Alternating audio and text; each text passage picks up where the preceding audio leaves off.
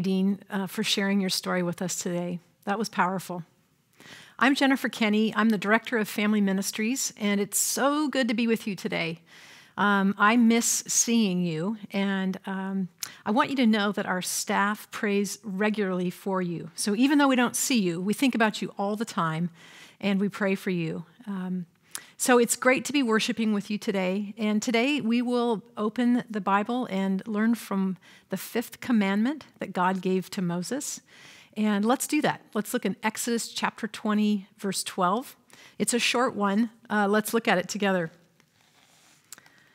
Honor your father and mother so that you may live long in the land the Lord your God is giving you. Exodus 20, 12. Well, before I begin, I need to tell you a little bit about me and a little bit about my family, because today is a personal day. Honor your father and mother. I can't help but put myself into this commandment, and I wanted you to know who my people are. I've got a couple of pictures to show you, and I think the first one is of my husband and my boys. This is Don and Jackson and Carl. This was taken a couple months ago, so I think each child is maybe a couple inches taller. That seems to be what's happening in our house right now. The next picture is one of my parents. This was taken of my mom and dad, Ed and Marie, upon their 50th wedding anniversary. We had a family reunion a couple years ago when they celebrated 50 years. They've been married 53 years. And one more picture shows from 2 summers ago, Grandma and Grandpa with Jackson and Carl. So these are my people. This is my family. I am a child, and I am a parent. I also want to make sure that it's obvious to you that I speak from a very particular context and culture, and that might be different from what you experience in your home and in your family. And I know that various cultures express honor in very different ways.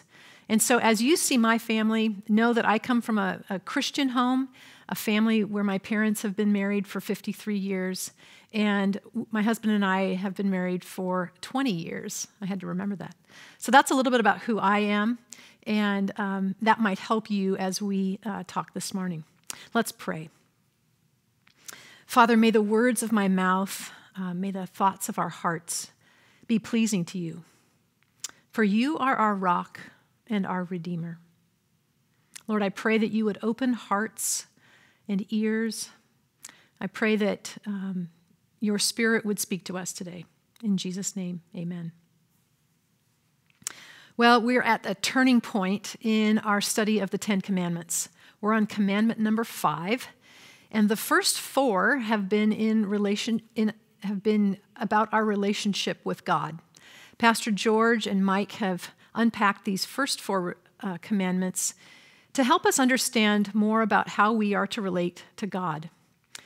We learned that God is holy, and he desires our allegiance, and that God is the only object of our worship. We also learned last week that God wants us to stop. He wants us to take a rest and to enjoy a Sabbath from time to time. Now we're on number 5. And number 5, we learn about God's desire for our relationships with each other. And the next 5 commandments, numbers 6 through 10, will follow in that same vein, how we relate to one another. But some scholars think that number 5, because it was on the first tablet, is still about our relationship to God. And it might be a pivotal commandment.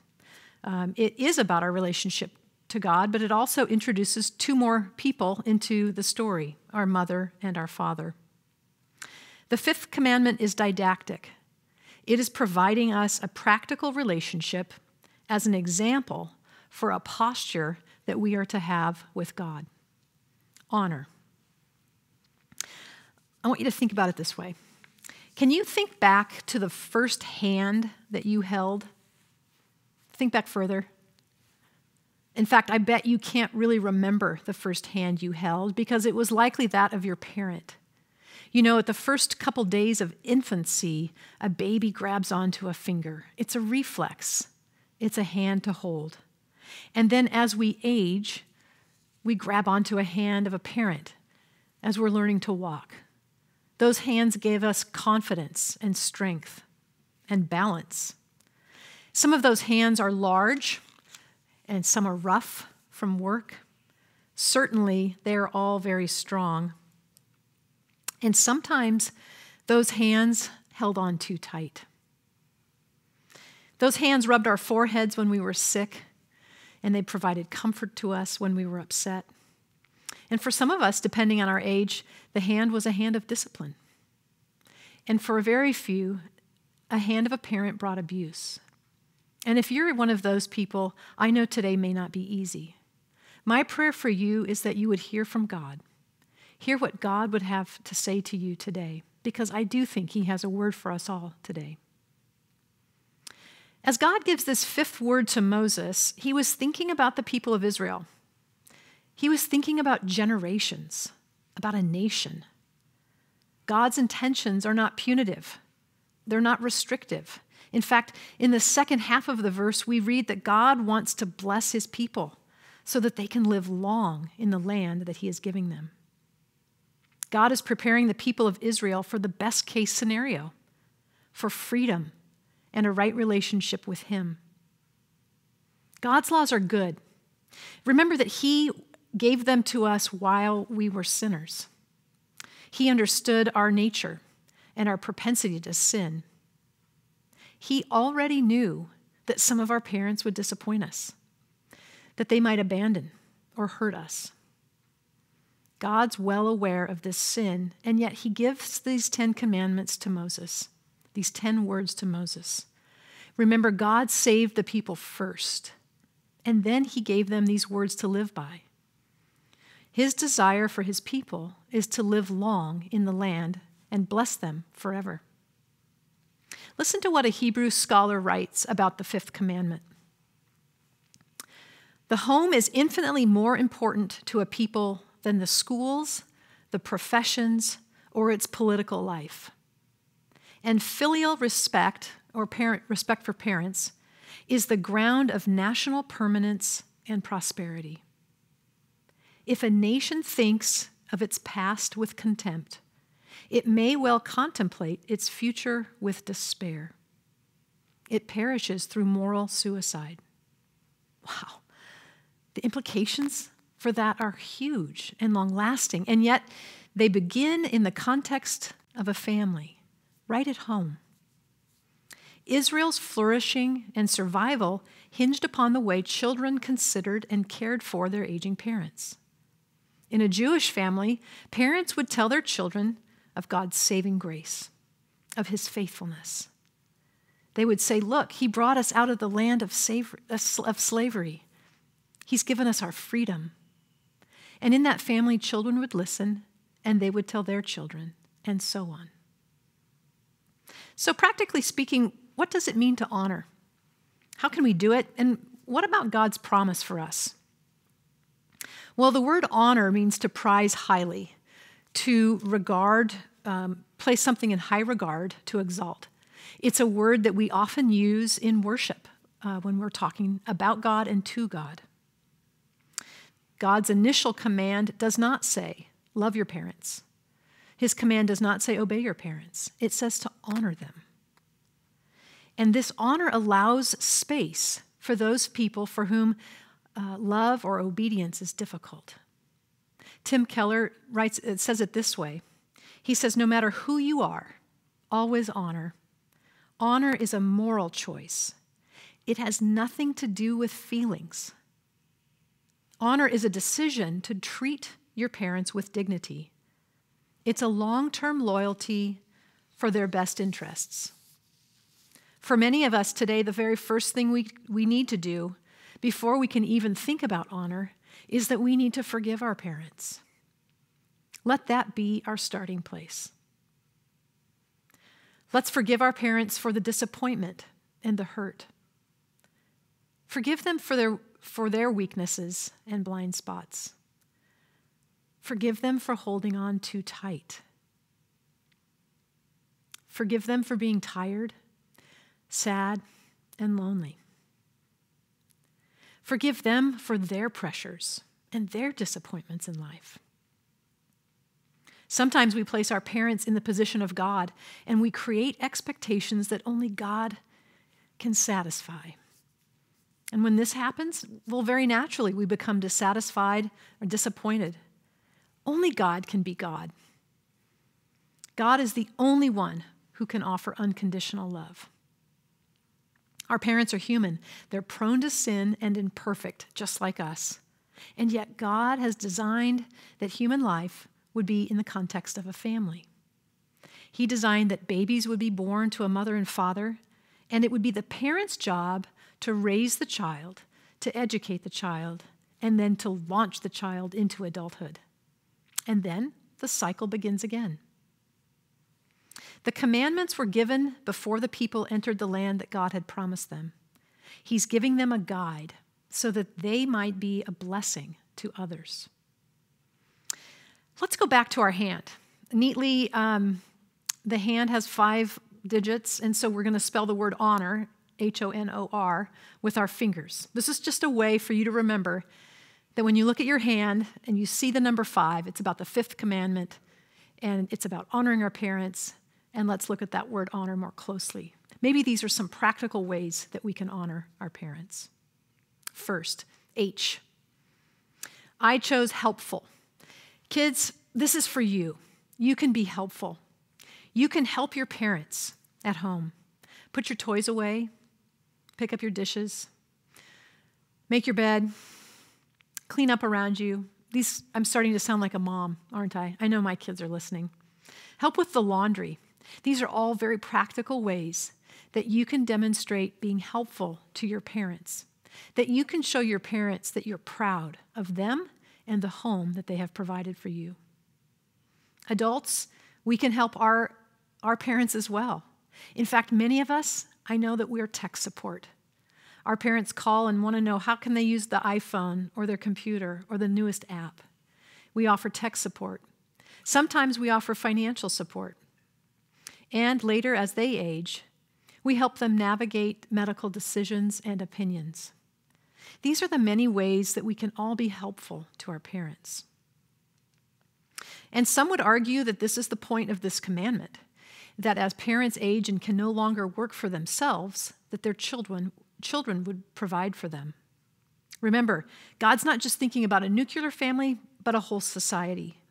And at some point, the baton gets passed from children relying on parents to parents relying on children. Learning to help and to provide help is a way to show honor. The next letter is O. Let's talk about obedience. When we often will attach the word obey to this commandment. It's not the word that's written in Exodus, but it is how the Apostle Paul applies the command in Ephesians 6.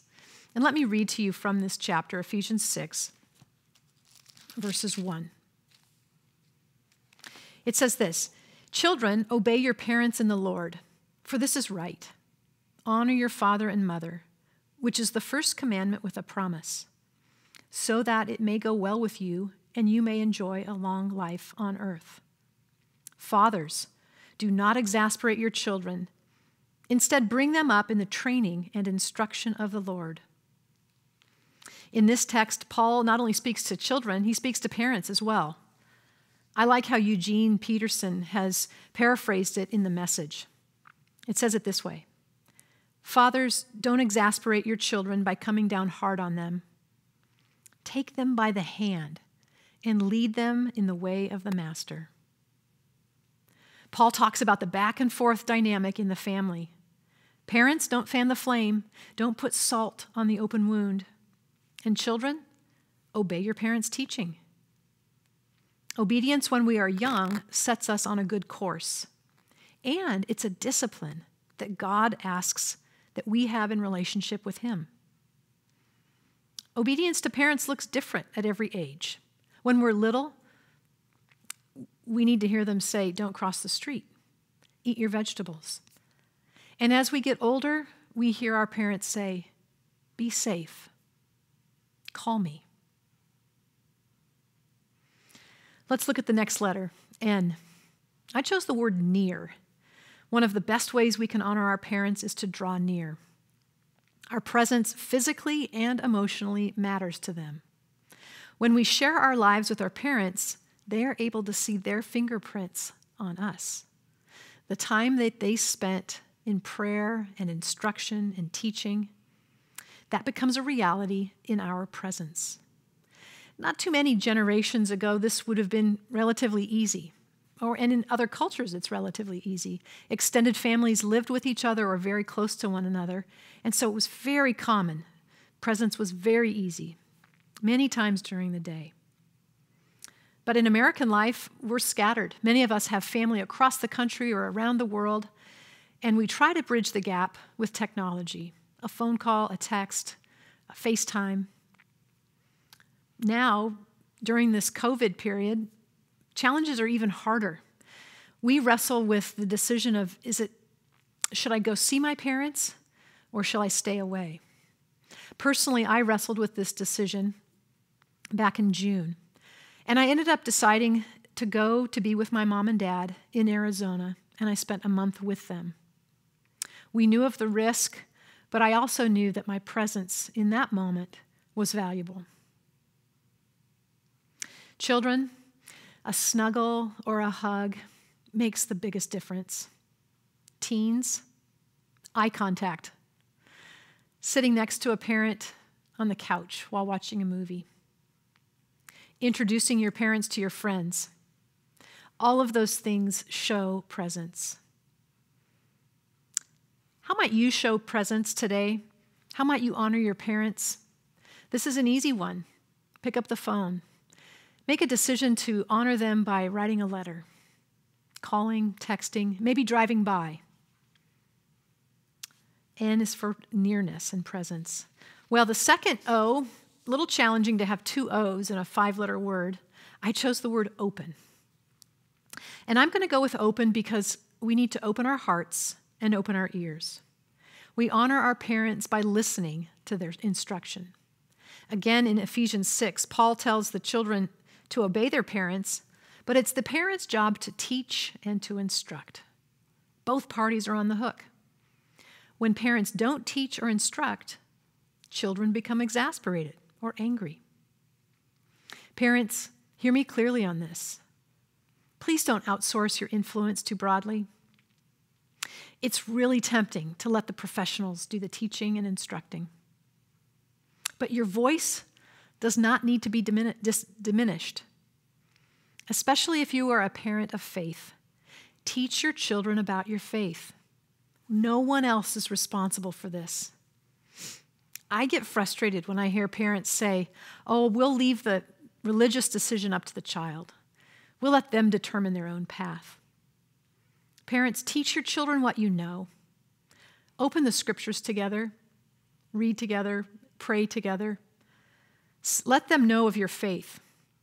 Speak of God's faithfulness in your life. Not just when they're little, but even as they age into adulthood. And children, listen to your parents. Open your ears and open your hearts to listen to what they have to say. Proverbs 23:22 says this, "Listen to your father who gave you life, and do not despise your mother when she is old." I mentioned that I come from a legacy of faith. My grandparents on both sides of my family believed in Jesus and raised their families in that way as well. My dad's side of the family lived in Pennsylvania, so we saw them less often and their influence was less. But my mom's family lived in the town right next to us, and I saw her parents very regularly. My grandparents were educated only through the 8th grade, and yet my grandfather, he was the first Bible scholar I knew. You see, I remember him opening his Bible. I remember him teaching from it. I remember him offering wise counsel to the members of his church and to his family. What we know about Jesus is not something we get in an academic degree. It's not about our academic pedigree. It's about our relationship to him. So tell your kids about your relationship with Jesus. We get to know Jesus through studying the Bible, and we share our faith about that relationship. It's personal. It begins something like this. Let me introduce you to the one who changed my life. just like the people of Israel, we can pass on to our children how God has saved us. Well, the final letter is R, and you might have guessed, respect. This is a pretty important word. We honor our parents when we show them respect. Respect lies in the heart of honor and in the fifth commandment. We respect our parents for giving us life. We respect them for the sacrifices that they've made on our behalf. We respect them for their own story. We respect them for doing the best that they can. Again, by respecting our parents, we learn about our place and our relationship to God. Proverbs 17:6 says this, "Children's children are a crown to the aged, and parents are the pride of their children." It's within this word, respect, that you can place your love and your admiration. If you have a healthy relationship with your parents, we often talk about how we love and respect them. And for those of you who cannot yet love your parent, respect allows the grace or the space needed to be in a relationship. The other day I was talking to a friend of mine, a 50-year-old man named Sam, and Sam was reflecting on this commandment and his family. You see, his childhood was not a rosy picture of loving parents. By the age of 2, Sam's stepdad moved into the family, and although he brought the family to church, Sam's stepdad took out his anger physically on Sam. Sam grew up hating his stepdad and the lie that his stepdad was living. And today, as Sam reflected on this commandment, he said, "While I cannot yet love my father, I can respect him. I respect him for bringing me to church. Without him, I wouldn't have the faith story that I have today." And then he said this, "And because of God's love and the respect that I have found, I am beginning to see a path forward. I can't help but begin to love him through God's love as I pray for him." A life honoring our parents leads to wisdom. That's the great gift of this commandment. Throughout the book of Proverbs, we read that a wise man respects his parents, he listens to them, and he seeks to bring them honor and joy. Do you see the circular nature of this? Wisdom perpetuates what may have started as a command or a discipline. Wisdom models and cultivates honor to the next generation. That's what living long in the land means. A society which places parents in a place of honor is preparing its youth for the future. Again, from Proverbs chapter 4. It says this, "Listen, my son, accept what I say, and the years of your life will be many. I instruct you in the way of wisdom and lead you along straight paths. When you walk, your steps will not be hampered, and when you run, you will not stumble. Hold on to instruction. Do not let it go. Guard it well, for it is your life." I mentioned my grandparents a little bit earlier. I want to tell you a quick story about my grandma. She was born on the 4th of July, and every year, her family, what would become 4 generations, would descend upon her one-bathroom house for an all-day party celebrating her. Every year we did this. This is how I grew up celebrating the 4th of July. In Oregon, in Canby, Oregon, in the backyard of my grandma, the same backyard that my mom grew up in. And every year we ate the same food.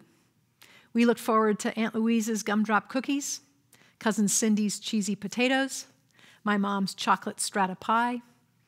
Uncle Kenny would help Grandpa start the homemade ice cream. We sat in a big circle around the lawn in lawn chairs, and we told the same stories year after year. Over the years, life happened. There were divorces. There were broken arms. There were fireworks that went astray, and death claimed the lives of a couple too soon. These same grandparents were married on January 1st, another holiday, and the family celebrated them as well on that day. While I was in high school, I wondered, would my family ever peel off and start our own tradition? Like maybe could we sleep in on New Year's Day? Well, my restless spirit became calm, and I love that family gathering. I love that reunion. You see, I learned about honoring my parents as I watched them honor their parents. Honoring my parents was not so much a demand that they placed on me, but they showed me concretely how to do it. Their model became my teacher. Well, remember we talked about the hand. I want to finish here as well. And we started by thinking about the very first hand that we held, that of our parents. I remember holding the hand of my parents when I was afraid, or when we were in a large crowd and I didn't want to get lost. I remember the hand of my mother turning the pages of her Bible as my brother and I sat close to her on the couch. I remember their hands clapping and high-fiving at one of my basketball games. I remember them waving me off as I walked into my dorm my freshman year of college. And I remember that proud handshake when I got my first job. I remember holding the hand of my dad as he walked me down the aisle of this church to give me to my husband. And I remember their hands as they held brand new baby boys, my sons, their grandsons. As I mentioned, I flew to Arizona in June to be with my mom and dad. My mom's health was declining, and I really wanted to be with her. This time, my hands were the strong ones. My hands tried to provide comfort. My hands tried to ease the pain. And in July, I had to let go of my mom's hand. As I released her hand, she reached for another hand. This time it was a man's hand, a hand with a scar in it. The hands of Jesus welcomed my mother into heaven. In May, I posted a picture of my mom on Mother's Day. I think we can see it here in a second. There it is. This is one of my favorite pictures. This was the day that my son Carl was baptized. And here you see my mom talking to Jackson, our oldest, as we stopped at Starbucks after church, one of our traditions each week. After I posted this picture, my mom called me and said, "Can you have the boys send me a video explaining what baptism means?" Well, mine did, and they gave some pretty pithy but accurate explanations. And after my mom passed away, my brother said that she had called his family and asked his 4 kids to do the same thing as well. I'm sure that their answers were longer and maybe more complete. But what I do know is that I'm convinced that this is the assurance that my mom needed before she could go be with Jesus. She needed to know that her kids and their kids were following Jesus. That was her hope and her prayer. I honor my parents today primarily for the fact that they introduced me to Jesus. They taught and they instructed me in his ways. And I know that by trusting in Jesus, I will live long in the land that he has promised. By my tears, you know that I miss my mom. It's only been 3 months. And I need you to know that my parents weren't perfect, and I wasn't the perfect child. But what I can tell you is that my parents led me to the one who is perfect. You see, God gave us these relationships, flawed though they may be, in order to pass along the witness, the testimony of who he is. He is faithful. He is loving. And he wants a relationship with us. As you think about your parents and your family, remember this, that Jesus offers us a new definition of family. The Son of God has died in our place so that we might become his brothers and sisters. Through Jesus, we can be adopted into God's family. 1 John 3:1 says this, "See what great love the Father has lavished on us, that we should be called the children of God." And that is what we are. After I pray, Zawadi's going to lead us in a song, and it's a song that my mom requested be played at her service. And since we couldn't have her service, I asked if he would play it. I want to honor her through this song, but I also want to offer you an invitation to put your trust in Jesus, to turn your eyes to him. Let's pray. Lord Jesus, we thank you for the parents that you have given us. May we find ways to honor them as we honor you. And I pray today for those who yearn to be called your children. Would your Spirit open our hearts and make yourself known? We thank you for your sacrifice so that we one day might join you and be called your children. Amen.